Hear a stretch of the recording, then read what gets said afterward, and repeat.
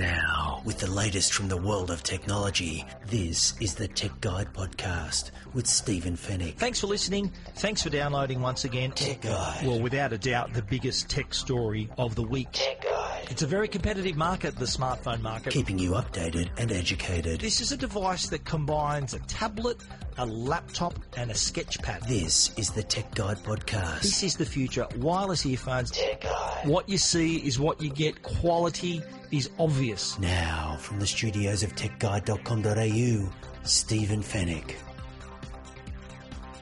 Tech Guide episode 257. Hello and welcome to the podcast that keeps you updated and educated about the latest consumer tech news and reviews. Thanks once again for listening. Thank you for loyally downloading. First-time listeners, welcome aboard. We hope you enjoy the show and continue to listen.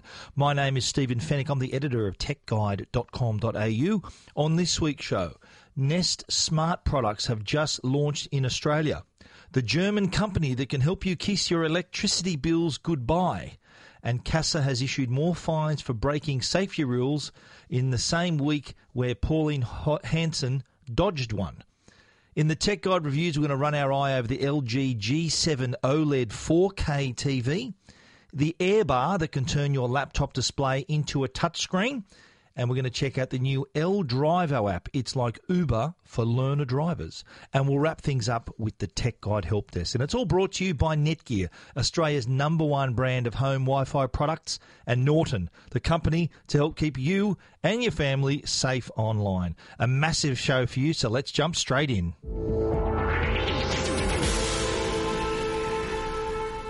Well, a company called Nest has just launched in Australia. Nest is a very well-known smart company. They're one of the brands that launched several years ago in other markets, the US, Europe.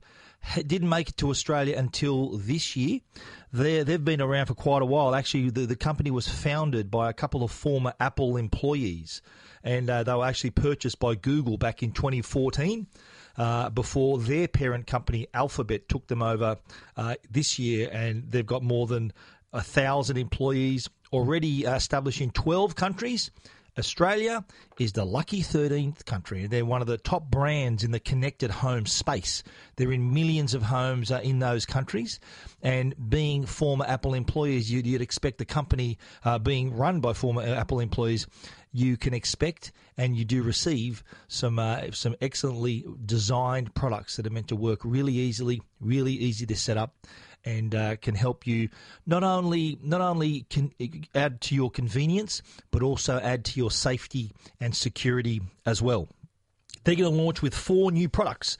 Nest Protect, which is a smoke and carbon monoxide alarm. That's going to be priced at $189. And this is an alarm, unlike your regular smoke alarm where it might chirp every time the battery is not right, or simply just go off if it detects any type of smoke. In the case of Nest Protect, it speaks to you. So it may say, smoke's being detected in the lounge room. The alarm's going to go off in 10 seconds. It's going to be loud. So it sort of gives you a precursor or warning, and also tells you where it's going to be, where the problem is. And if you do happen to have cameras, which we'll talk about in a minute, it'll also activate those cameras to show you where the problem is. So a really intelligent system that can warn you not only about fires and smoke, but also for silent killers like carbon monoxide. So an all-round protection right there. And it will know too if you've just burnt the toast. You can just simply just press the alarm again, and it won't sound the smoke alarm. With the smoke alarm, smoke is smoke, and the alarm goes off anyway. This one tells you that there is smoke. The alarm's going to sound shortly, but you can then cancel that if it's only just a minor issue like burning your toast. The other products they're going to launch are 2 cameras, one indoor, one outdoor. The Nest Cam indoor camera and the outdoor camera, both going to be priced at $319. Now, these are monitoring your home inside and out. Very easy to install. They both plug into power, so dead batteries, having to change batteries isn't going to be an issue. If you do want to connect it outdoors, there's a 7-metre cable that allows you then to link it to your inside power system. So a bit of work involved for that one. Your indoor camera has a magnetic base, can be stuck anywhere.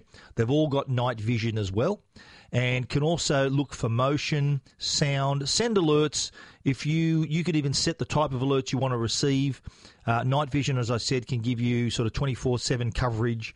And these also report back to the Nest app, so you can control and watch live in 1080p HD from anywhere.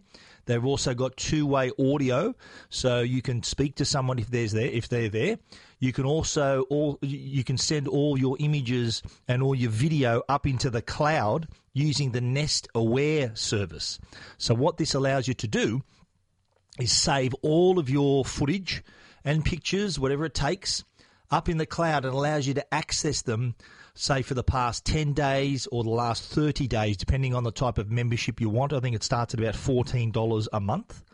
And it allows you then to go back and use a new feature called Nest Aware. So what it allows you to do is to go back and see, like a time lapse of, say, 10, like the whole day. You can, with a swipe of your finger, it's like you've time lapsed the whole day. And you can see if any objects peek in. The Nest Aware is also smart enough to pick out the frames where there's something in the frame, a person or a vehicle or something different in the frame, and it puts them up as little bookmarks as well. So it's smart enough to do that. It's got an algorithm that can work all of that out. So these are going to be available from today. If you're listening, it's July 11. Today they're available. They're going to be available actually through iSelect.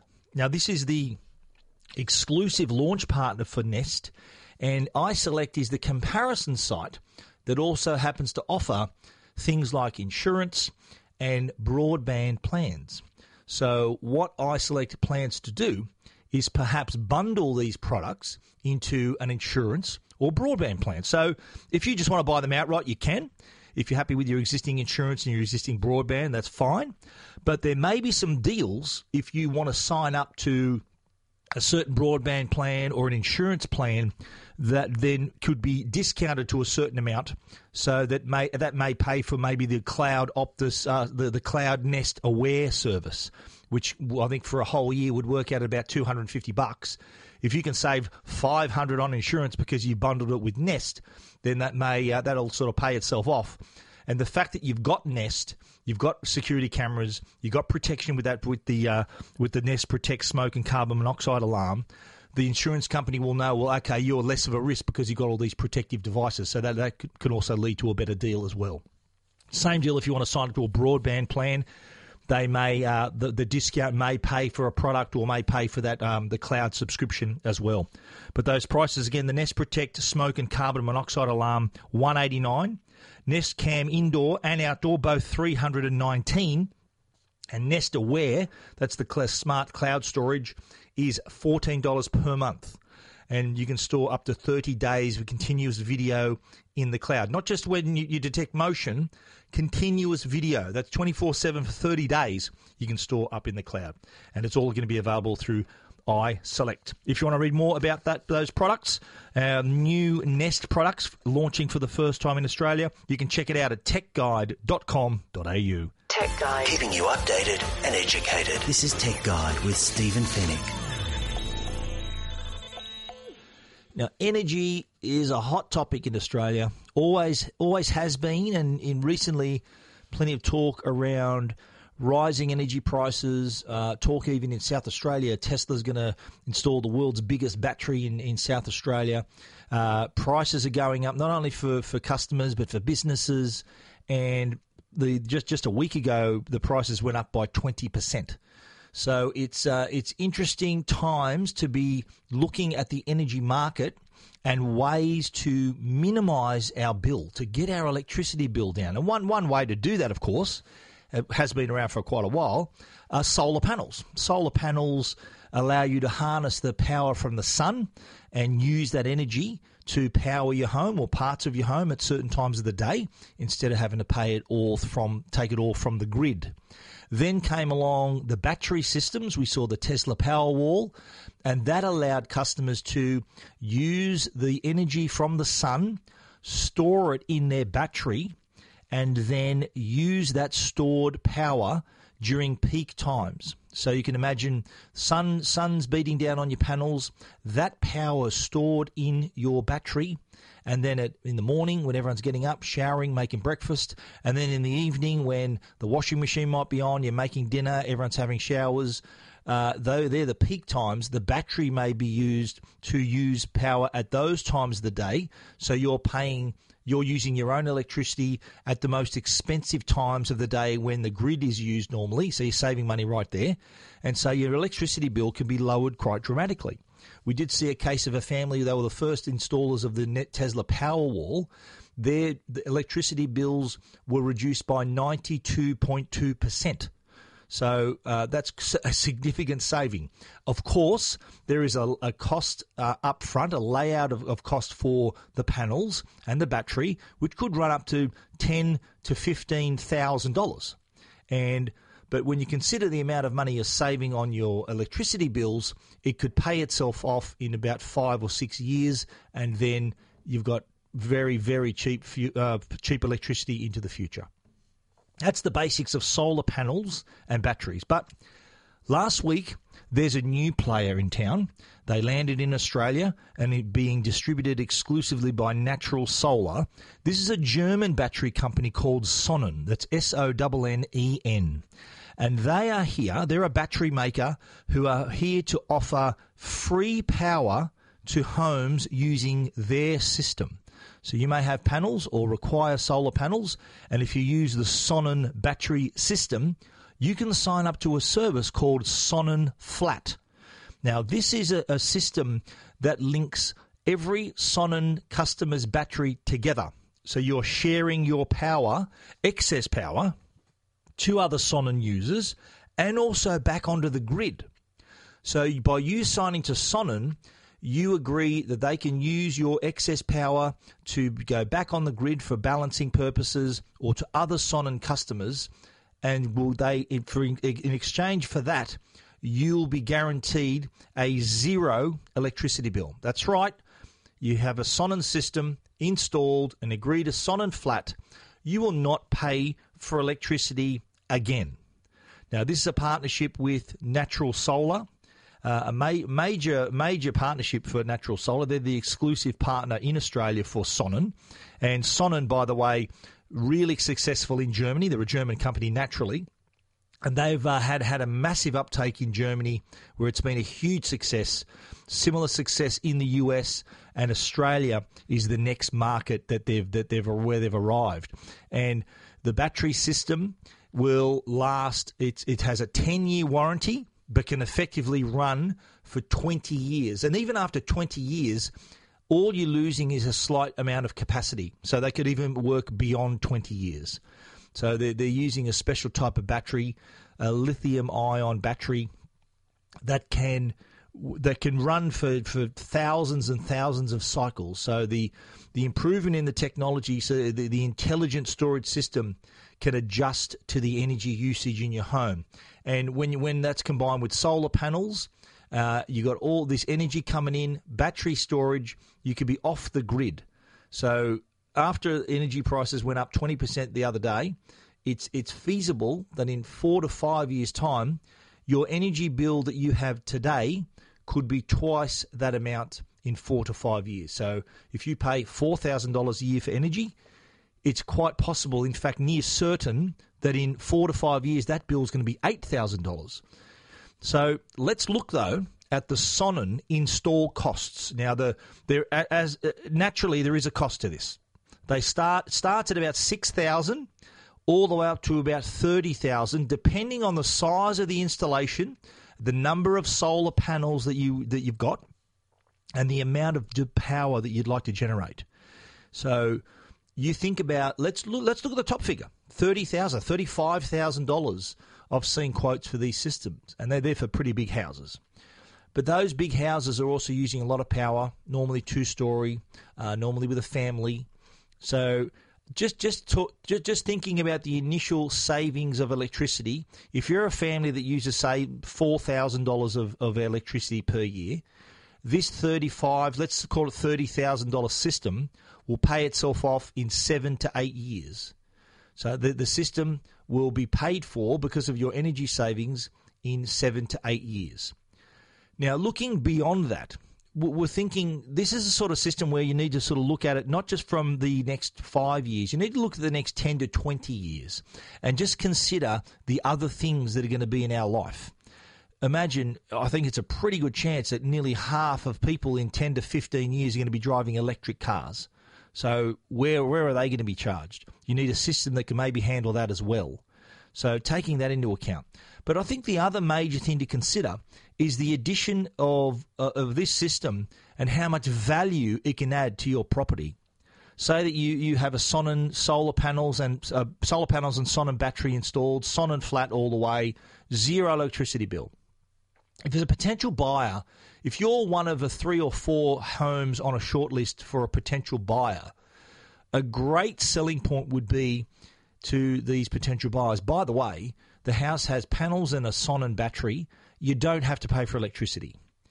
They'll see straight away that by the time you sell in 10 to 15 years, that's probably a $10,000 a year saving, and your home is suddenly worth a lot more in their eyes, becoming a bit more valuable. So consider it not only as a saving to your electricity bill, but an investment in your home where it can potentially add that kind of value to your house. And anything that can help you reduce your electricity bill is great. Reducing it to zero is even better. If you want to read all about Sonnen Flat and the Sonnen battery, you can check that out at techguide.com.au. This episode is brought to you by Shopify.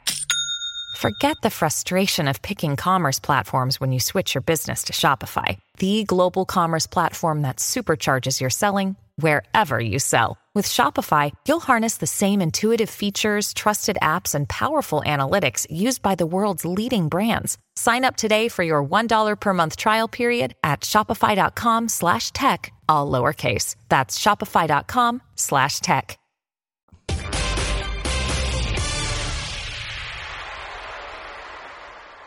Now, late last week, there was a story about Pauline Hanson was filmed flying a drone in Townsville. And naturally, all the news sites jumped on it and pointed out the potential, the laws that she was potentially breaking by flying this Mavic Pro off the balcony of a Townsville apartment building.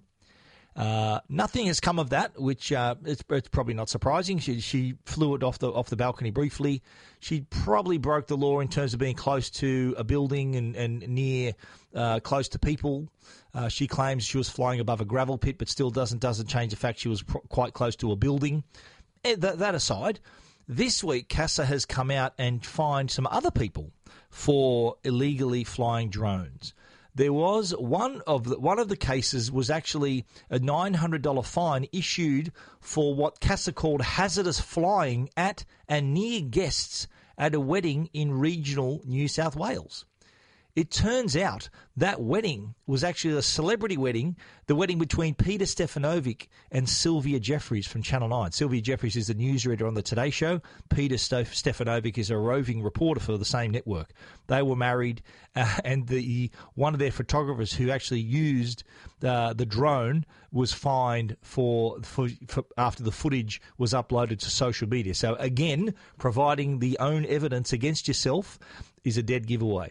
That occurred back in April, I believe, but that was the wedding that CASA mentioned was actually the celebrity wedding of Sylvia Jeffreys and Peter Stefanovic. But there were other fines. A drone pilot was fined $1,440 for flying around Sydney Harbour, which, unless you really know the rules or unless you have the excellent CASA app, Can I Fly There, which can tell you where you can and can't fly, hence the name of the app. This joker flew around Sydney Harbour, which is actually restricted airspace. He flew in the restricted airspace and within 30 metres of people. So it's a pretty expensive joy flight around Sydney Harbour. There was another fine issued near an Easter egg hunt where someone actually filmed in Canberra a group of children at an Easter egg hunt.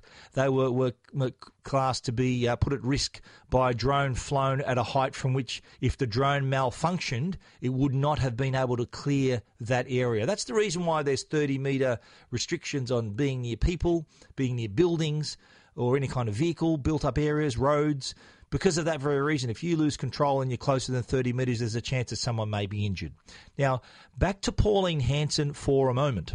And I did write something on Tech Guide. I did write a blog about this because the old she'll be right, mate attitude about drone safety is a dangerous one. And her flight there, just to sort of get a few hits on social media, sort of highlighted that cowboy attitude that we do have towards drone safety. The reason I know this and why the kerfuffle kind of reminded me how little drone owners know about where they can and can't fly, the reason I know all these rules is that I'm actually a licensed drone pilot. I got my drone license in November last year through UAV Air. I completed the Certificate 3 Aviation Remote Pilot Visual Line of Sight course. Now, this course comes with a 420-page handbook, a 45-point pre-flight checklist and 15-point post-flight checklist whenever we have to fly. And what impressed me about this course was how thorough and so deep in the knowledge that the pilot has to have about where they can and can't fly the drone. It surprised me the amount of knowledge that you needed. So anyone thinking they can just walk into a store and buy a drone and fly it wherever they like without knowing the rules, they're being irresponsible. It's kind of like driving a car without a license, driving a car without insurance, and you're putting other people at risk. So if you do intend to fly a drone, I'm not saying everyone has to have their license. You do need a license if you're going to fly it professionally and make money off it, because to fly professionally, you need insurance, and have insurance, you need a license. So if that's what you want, I've written a great recount of my time getting my license with UAV Air. That's linked in my story, my blog about Pauline Hanson and the whole drone safety issue.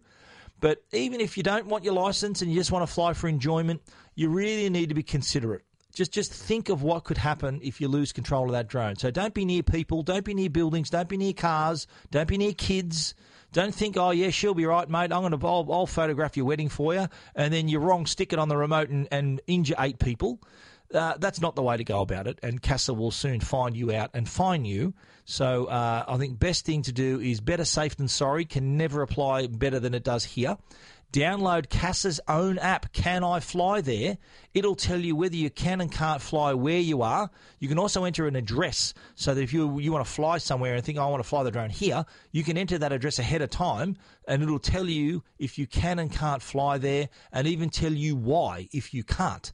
It'll say, I want to fly to Sydney Harbour Bridge. It'll say, sorry, restricted airspace, because there are seaplanes and helicopters flying there, and the harbour's always been restricted airspace. So you'll know why you can't fly there. Check before you do, because in the event something goes wrong, it could be something you regret for years to come. Could even end up with legal action against you, because if you've injured a child or injured property, then and you don't have any kind of coverage and you were breaking the rules, then there's no help for you. You are going to be in lots of trouble, not from CASA, but also potentially from the other parties involved if there is some damage caused. If you are a professional, you can actually get insurance. And the first thing the insurance company is going to ask you is, what's your aviation number? To have an aviation number, you need to have a license. So just like your green slip on your car, you can have drone insurance that can cover you up to $20 million in liability damages. And if you do fly, say you want a company wants some drone photography or video, whatever they want, first thing they're going to ask you is, are you covered? How much are you covered for? Is it the minimum $20 million? And if you have all that, then you're ready to go and you're covered with your insurance. But if you're not, and you still want to, and if you want to fly for enjoyment, by all means, but just be careful. Safety first. Don't think you can fly it anywhere you want, because you can't. And how many times have I heard of new rookie drone pilots who just bought their drone from Harvey Norman or JB Hi-Fi and tried to fly it, didn't know how to fly it properly, they've had a flyaway, so they've lost the drone or crashed the drone. Hopefully, usually not anywhere near people. I've seen drones drop into the ocean, but I have heard of cases where drones have flown into cars and damaged cars and near people and damaged all kinds of things. But hopefully that's a rare occurrence as long as people follow the rules. The drone industry is really moving along, and it's only if people just continue to ignore the safety rules, it's going to be in trouble. If we all follow the rules, it's going to have a very bright future. You can read about the drone finds and also my blog following the Pauline Hanson flight. You can read about all of those things at techguide.com.au. Tech Guide. This is Tech Guide with Stephen Fennick. The Tech Guide podcast is proudly sponsored by Netgear, Australia's #1 Wi-Fi brand. Meet Orbi, the world's first tri-band Wi-Fi system. Orbi gives you reliable, secure and speedy Wi-Fi to every inch of your home. Yes, everywhere. No more dead zones upstairs, no drop connections through walls, just better Wi-Fi across the board. Orbi reaches up to 370 square metres through Wi-Fi barriers like walls, stairs and doors. With a dedicated internet connection, Orbi helps prevent buffering while streaming your favourite movies and shows. No matter how many devices are connected, you have ultra-fast Wi-Fi speeds. The Orbi band Wi-Fi system, tri-band Wi-Fi system, works with your existing modem to maximise the speed you're paying for. Orbi's sleek design and state-of-the-art technology steals the show. It gives your home a superior Wi-Fi network that's both easy to set up and elegant to display. With just a couple of clicks, your secure Wi-Fi network will be ready in no time. For more information, visit netgear.com.au. Orbi, better Wi-Fi everywhere. Tech Guide. Now, a Tech Guide review with Stephen Fennick. Tech Guide. Our Tech Guide reviews, we're going to kick off this week with probably one of the best televisions I've ever seen. It's the LG G7 4K UHD OLED TV. That's a lot of acronyms, a lot of initials, but they all add up to excellent. This is a TV that you would admire and enjoy looking at, even when it's turned off.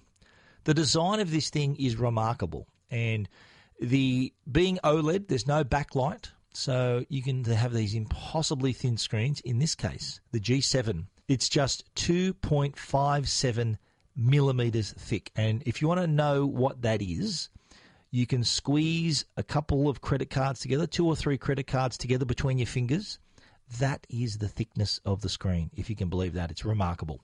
It's even bonded to a sheet of glass, because the screen on its own just wouldn't have that structural integrity. It needed a sheet of glass to bond to give it that touch of added strength. Check out my picture on Tech Guide. I've actually got a picture of the screen that I'm holding between my fingers, and you can see for yourself just how thin that is. It's got a bass, and it does have Dolby Atmos speakers on board. So not only are you getting great design and OLED picture quality, which has got superior black, stunning colours, more than 1 billion colours this thing can display, but you're also getting Dolby Atmos sound quality as well, and this fantastic design. Boxes are being ticked all over the place here. You also get, when you turn the TV on, the black levels which will knock your socks off. The colours will dazzle you. You also get HDR, Dolby Vision HDR as well. So the range of colours, the contrast, the brighter brights, blacker blacks, and everything in between is what really pops here as well. Now, we tested it with Netflix. Netflix had their first Dolby Atmos movie. So it was a 4K movie that also had HDR, so it had high dynamic range, and it had Dolby Atmos as well. It was called Okja, O-K-J-A. So it had 4K, HDR, and Dolby Atmos. So you can imagine how good that looked and how good it sounded on the 4K LG G7 OLED TV. It was remarkable. But also, if you're viewing 4K movies on disc, we watched a few of those during our review, and they were also HDR compatible as well. So the colours popped, the contrast was singing, and you got that Dolby Atmos soundtrack as well. That was on the disc as well. So Dolby Atmos is this, what I call, three-dimensional sound. So I think we spoke about it last week where Netflix offered Dolby Atmos for the first time with Okja. I watched it on the new TV. Sounded brilliant. So you're hearing sound around you, so surrounding you, left, right, behind you. But with Dolby Atmos, you're also hearing it coming from above you. So you hear aircraft and all this cacophony of noise and like sounds of a forest or a gunfight at a nightclub, rain falling down. You can hear everything surrounding you. So it's not just around you, it is above you as well. That really adds to your enjoyment. The TV has, like, once you get over how thin and light it is, how thin and bright it is, the black levels are fantastic. It's got 4 HDMI inputs, 3 USBs, 1 USB 3, 2 USB 2. It's also got digital audio output, optical output, an Ethernet port, so if you want to connect a cable if it's nearby. It's also got Wi-Fi built in as well. And if you want to mount this on the wall, you can. So the base, if it's on a desktop, on a standing surface, an entertainment unit, the base sits horizontally. But if you want to mount it on the wall, you can swing that base up into the back of the screen, so it's vertical, and the bottom of the base then becomes the mount to the wall. And then you can lock that into place, and the speakers then adjust to shoot out of from the front. What's the new front of the speakers, and it automatically adjusts, so you're getting the same sound quality even though it's in the mounted position on your wall.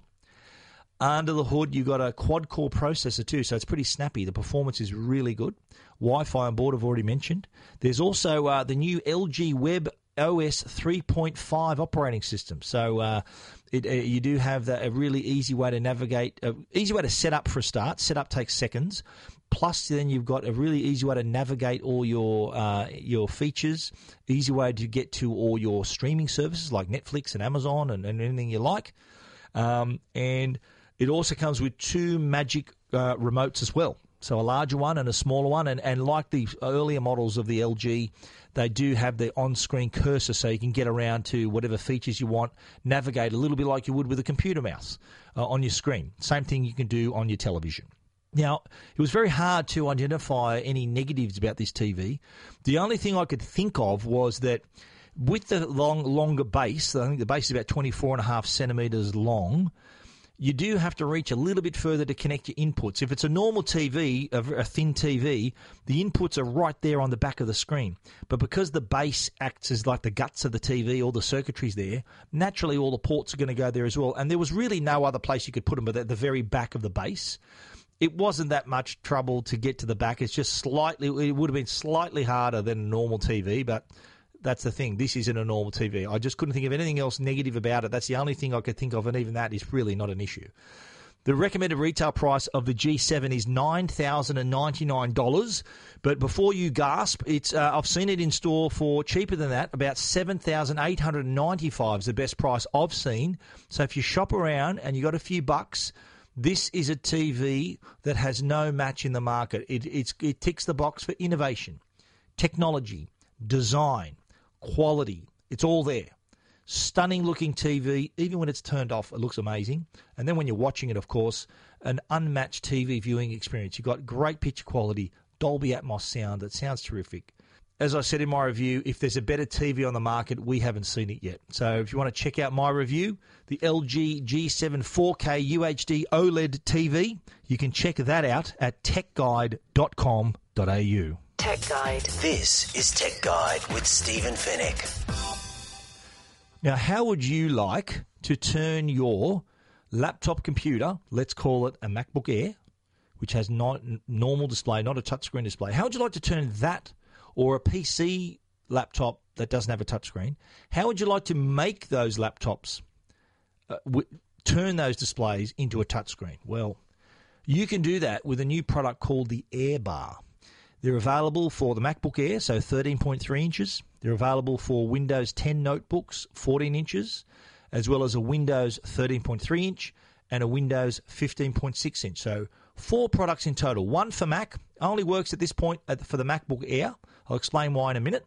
And also there's the 13.3, 14 inch and 15.6 inch for your bigger laptops. Available on the Windows version. The Mac version, naturally, is that light silver anodized in aluminium color. The Windows versions are slightly darker, the darker grey. Now, how this works, the AirBar is secured below the screen, the bottom screen a bezel of the screen. And you then attach the bar with a couple of tiny magnets. It's really easy to install. The magnets are already stuck to the bar. You line it up, and then the small magnets stay stuck on the laptop. And then from then on, the air bar can just pop on whenever you want. Now, there's a USB cord on the right-hand side that connects into your USB port to connect it to the system and also provide the power. And from then on, it'll download some firmware that you install into your system preferences in your Mac. It'll go into your control panel on your Windows machine. And lo and behold, your window is a touchscreen. So on the MacBook Air, when we tested it, we connected it up, went to a Tech Guide website, and rather than having to use the trackpad or a mouse, we simply touched the screen, scrolled up and down the screen like it was a giant iPad. And it also responds to all those other gestures like pinching to zoom, whether you're on a map or scrolling in a document, scrolling on a website, swiping side to various things. So it just adds another level of convenience to a product that wouldn't normally have a display, like the MacBook Air. Reason why the MacBook Air is suitable to this, because it's got quite a thick bottom bezel below the screen. So there's enough room for the Air bar, which is about probably 1.5 centimetres tall, to sit below the screen. The new MacBook Pros, the bezels are way too small to allow the Air bar. So for those computers that allow it, like the MacBook Air, like a lot of Windows computers that are on the market, and I know already Windows notebooks, a lot of them already have touchscreens. But what about if you've got a couple of year-old laptop or a year-old laptop, or even this year's laptop? Not all of them, not all Windows laptops have touchscreens.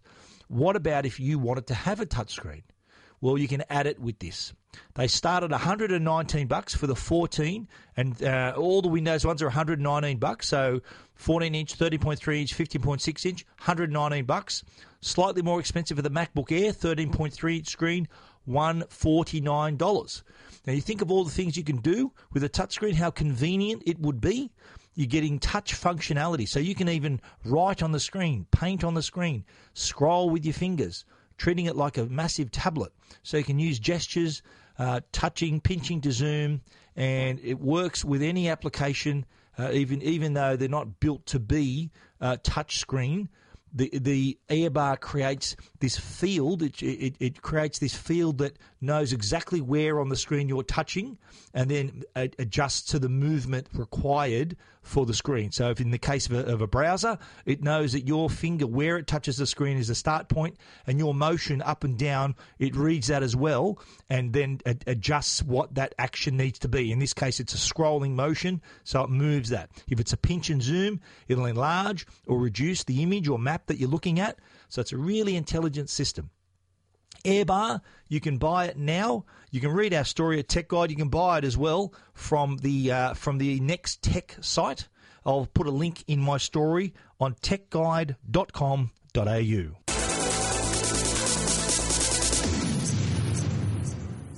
Next up, we're talking about L-Drivo. Now, this is an app. It's a startup. It's only been released less than a week ago. And I was contacted by the two partners of L-Drivo, a couple of surfing buddies who had an idea. They thought, well, something needs to be done about road safety. They were reading about how many young people are dying on the roads. And this app was the result of that vision to reduce the number of young drivers killed on the roads. The 25% of all vehicle fatalities in Australia is drivers aged between 17 and 25. 25%, that's 1 in 4 fatalities are in that age group, despite the fact that that age group only makes up 13.5% of the total driving population. So you're seeing where this is coming from. If we learn, when we're learner drivers, if we are taught professionally, then the chances of reducing that toll is increased. And that's the thoughts behind these two guys, Nathan Dawes and Dane Wosterwaller, who formed L-Drivo. Now, this is an app that has been described as like Uber for learner drivers. So can you imagine you're a learner driver and you want to book a driving lesson? Rather than you scouring the yellow pages or asking friends for recommendations, you can jump on the app, register as a learner driver, and then see the driving instructors in your area. Driver instructors who've registered on the app, who have their ratings shown there, a little bit like Uber, where the driver's rated. You can check what sort of vehicle. Well, that's kind of the first thing you do is see what sort of vehicle you want to drive, and it'll tell you what's available in your area up to a radius of about 50 kilometres away, so that the driving instructors can choose to have a regular account or a pro account that will make them visible up to 50 kilometres away. And you then choose whether you want a male or female instructor, depending on what you're comfortable with, and see what available times there are. Once you make the booking, like Uber, the driving instructor makes their way to you, picks you up, you have your lesson. The lesson, by the way, is tracked on GPS, so you can track your duration, average speed, all that information for your logbook is all there within the app. And then when you're done, you've got a credit card registered to the app so you can pay for your lesson once you're finished. And they'll drop you off exactly where you want to finish up, whether it's where you started at home or whether you want to be taken somewhere else. Then that's between you and the driving instructor. So if you're a driver, you find the car that you're comfortable driving. You can check out the instructors, read their ratings and reviews. You can also sort the results by price, by whether it's a manual or automatic vehicle, and if the instructor's a man or a woman. And you make your selection, instructor picks you up, and then drops you off at the end of the lesson. Now, if you're a driving instructor, of course, you can register as a driving instructor as well, and you can then, rather than you chasing the work could possibly come to you. And if you set up a pro account, it'll help instructors become more visible at the top of searches. It'll expand their search radius, as I mentioned, from 30Ks to 50Ks. So if they're searching, it'll allow them to put more pictures of their car in their account, so 5 images instead of 1 with a non-pro account. And you'll also, driving instructors will also have exclusive access to deals on car insurance and purchasing. When they're trying to purchase a new car, there may be a deal in it for them as well. So I think both parties win, the driver and the instructor. The driver wants quality instruction. The driving instructor needs students, and El Drivo can put them together. It's available now. It's free. It's in the App Store and the Google Play Store. It's operating in beta in 40 cities around Australia.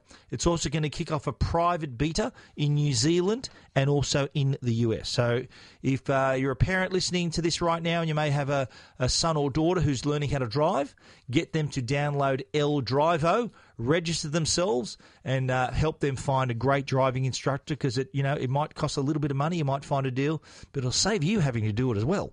If you're a parent and like taking your son or daughter to drive, good luck to you. But if you want to find a professional driving instructor, because the instructions with a professional driver, the hours, I think, count for 3 times that of a non-professional instructor. So there's that option as well. El Drivo, check it out. My story is at techguide.com.au. Keeping you updated and educated. This is Tech Guide with Stephen Fennick. Tech Guide. The Tech Guide podcast is proudly sponsored by Norton, the company that helps keep you and your family safe online. There's lots of valuable stuff stored on your computer. You think about it, photos, videos, tax and work documents. But imagine if that was all gone, encrypted and impossible to retrieve. What I've just described is called ransomware. That's malware that locks you out of your files and then demands that you pay up or lose access to them forever. That, unfortunately, is on the rise in Australia. In fact, Australia is now the most targeted country for ransomware attacks in the Southern Hemisphere. Norton Security Premium is a powerful internet security solution that can help keep you safe from ransomware, including the recent WannaCry ransomware by blocking dangerous files, warning you against dodgy links before you click, and backing up files from your PC to the cloud so you'll have a copy if anything goes wrong. To learn more about how to protect your online life, visit au.norton.com. Tech Guide. Now, answering all your tech questions, the Tech Guide Help Desk. The Tech Guide Help Desk this week, I'm going to concentrate on one little thing, and I get asked this question a fair bit, and luckily there was some research done by finder.com.au about what is the right age to give your child their first smartphone. Now, this really depends on the parent, depends on the circumstances. So the research found that 14 was the right age. 2 in 5 people, that's 44%, said 13 to 15 is the appropriate time to give your child a phone. They're responsible, old enough, and need it for not just for a toy but also for security purposes. They may need to catch public transport, need to for them to be contactable and for them to contact parents. So decision, that's sort of kind of the biggest decision to make is that when does your child need it? There may be kids younger. You may have a child that does catch public transport even though they're going to primary school, or sometimes they may be at home alone for periods of time. And that would then decide whether they need a phone at that age. But the general consensus is 14 means they're old enough to handle it and are using it for the right reasons. A quarter thought between the ages of 10 and 12 would be the right time. 28% even said later. 28% said they can wait until they're 16. 16 to 18 they thought was the appropriate age. They may have mistook that for the right drinking age. But no, this is the right age to get a child their first smartphone. But again, the decision's up to the parent. There's no hard and fast law here. But if and when you do buy your first phone for your child, a couple of tips. Entry-level phone would be good. They're not too expensive, but with all the features that you need and all the apps they need to run to be contactable. Don't be going to spending thousands of dollars like a 12-year-old doesn't need to have an iPhone or the latest Samsung. That is, good luck to you if you want them to have it, but kids tend to lose things and damage things, and if you lose an iPhone, it's an expensive replacement. If you lose a cheaper device, not so expensive to replace. You got to remember too, set the rules. These are little mini computers after all, so just be careful. Check out the parental control, so they avoid your kids looking at inappropriate content, especially if they're only 12, 13 years old. You don't want any of that going on. And teach them etiquette. I think it's important at that early age to show them that they don't have to be on the phone the whole time. Show them appropriate screen times where screen time. Set the limits. Tell them that it's not polite to be looking at your phone while you're with other people, etc. As a parent, I suppose it's a natural instinct for you to teach your kids the right thing to do and teach them the right thing to do with a mobile phone. That's included in the deal, I think. Lead by example as well. I think that if your child sees you on your phone the whole time, they may be somewhere in the park or something and you're not even looking at them or paying attention to them, you got your head down on your mobile phone, they're going to think that's okay and they'll probably end up doing that themselves. Maybe look for times where you can have screen-free periods. Make sure they turn the device off and put it away when they go to bed. You don't want them find that phone during the night. Just a couple of just some hints there for parents who will one day be buying their child their very first smartphone. At what age? That's up to you, but 14. For my kids, I waited till they were 12 when they started high school because they had to catch public transport, and I wanted them to have a phone so that if they missed the bus, they could call me and I could pick them up. It's kind of a security, just for added security, but that's me, 12. A lot of other people think older, but the decision is yours as long as you make it for the right reasons and also teach them the rules. You can check that story out at techguide.com.au. And that's the end of our show for this week. We hope you enjoyed it. You can read about everything that we've talked about, of course, at techguide.com.au. And if you want to get in touch with us, please send us an email, info@techguide.com.au.